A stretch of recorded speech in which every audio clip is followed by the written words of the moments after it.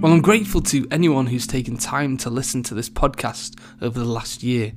The aim is to enlarge our vision of Jesus, church, and to explore what life with Jesus in church looks like this side of eternity. Several people have asked about the name of this podcast, and the top question is, how do you say it? And I've heard a number of different attempts at it. It's actually pronounced Didache, and it's a Greek word that means training or teaching. The choice of name is a nod to a very early Christian document called the Didache, or the longer title is The Teaching of the Lord by the 12 Apostles.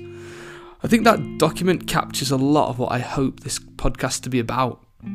It's thought to have been written in the middle of the 1st century, some say even 50 AD, due to some references within the document itself. And if that's the case, it's kicking about with the writings of the New Testament. Now, there was some discussion as to whether it should go in the Bible, but when you read it, you can see that while it seeks to capture Jesus' teaching in the scriptures and show how the early church sought to put it into practice, there are bits that are a little bit odd. It was actually lost for centuries, but then rediscovered in 1873 by Philiotheos Bryennios. He was looking around in a library in Constantinople and he found it. And thankfully he had the wherewithal to recognise what he'd found, and it's now been translated and available for our use today. And I'd really recommend reading it. You can read it in 20 minutes over tea or a coffee. Like I said, it's a summary of Jesus' teaching through the apostles, and it offers a fascinating insight into the early life and worship of the church. It begins in a way that echoes the ending of Deuteronomy. It says there are two paths, one of life and one of death, and the difference is great between the two paths. It goes on to spell out how the way of life is of love for God and for others, and the Didache fleshes out what this looks like. It's important that this is all set out in the context of corporate church life. It mentions spiritual disciplines like fasting, recommends on the 4th and the 6th day of the week, praying the Lord's Prayer 3 times a day, enjoying Holy Communion as a baptised member of the church. It also spells out a typical Lord's Day, including confession of sin and breaking bread. Church governance is an issue that's covered.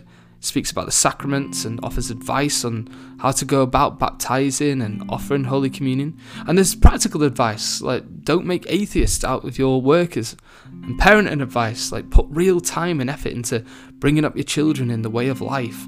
Right from the earliest days, they should understand the fear of God. I'm reading from a modern translation here.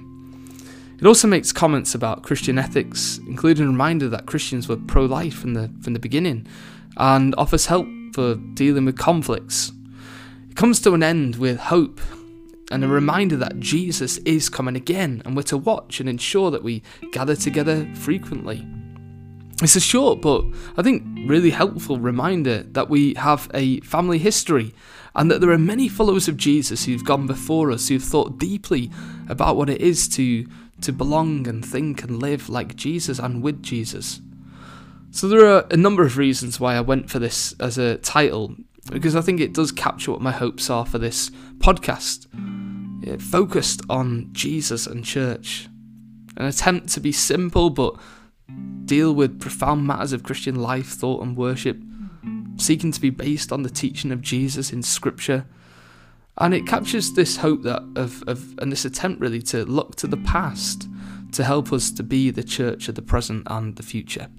So do read the Didache if you can. Better still, keep reading the Bible each day and enjoy life with Jesus in church life. And thanks again for listening to the Didache podcast.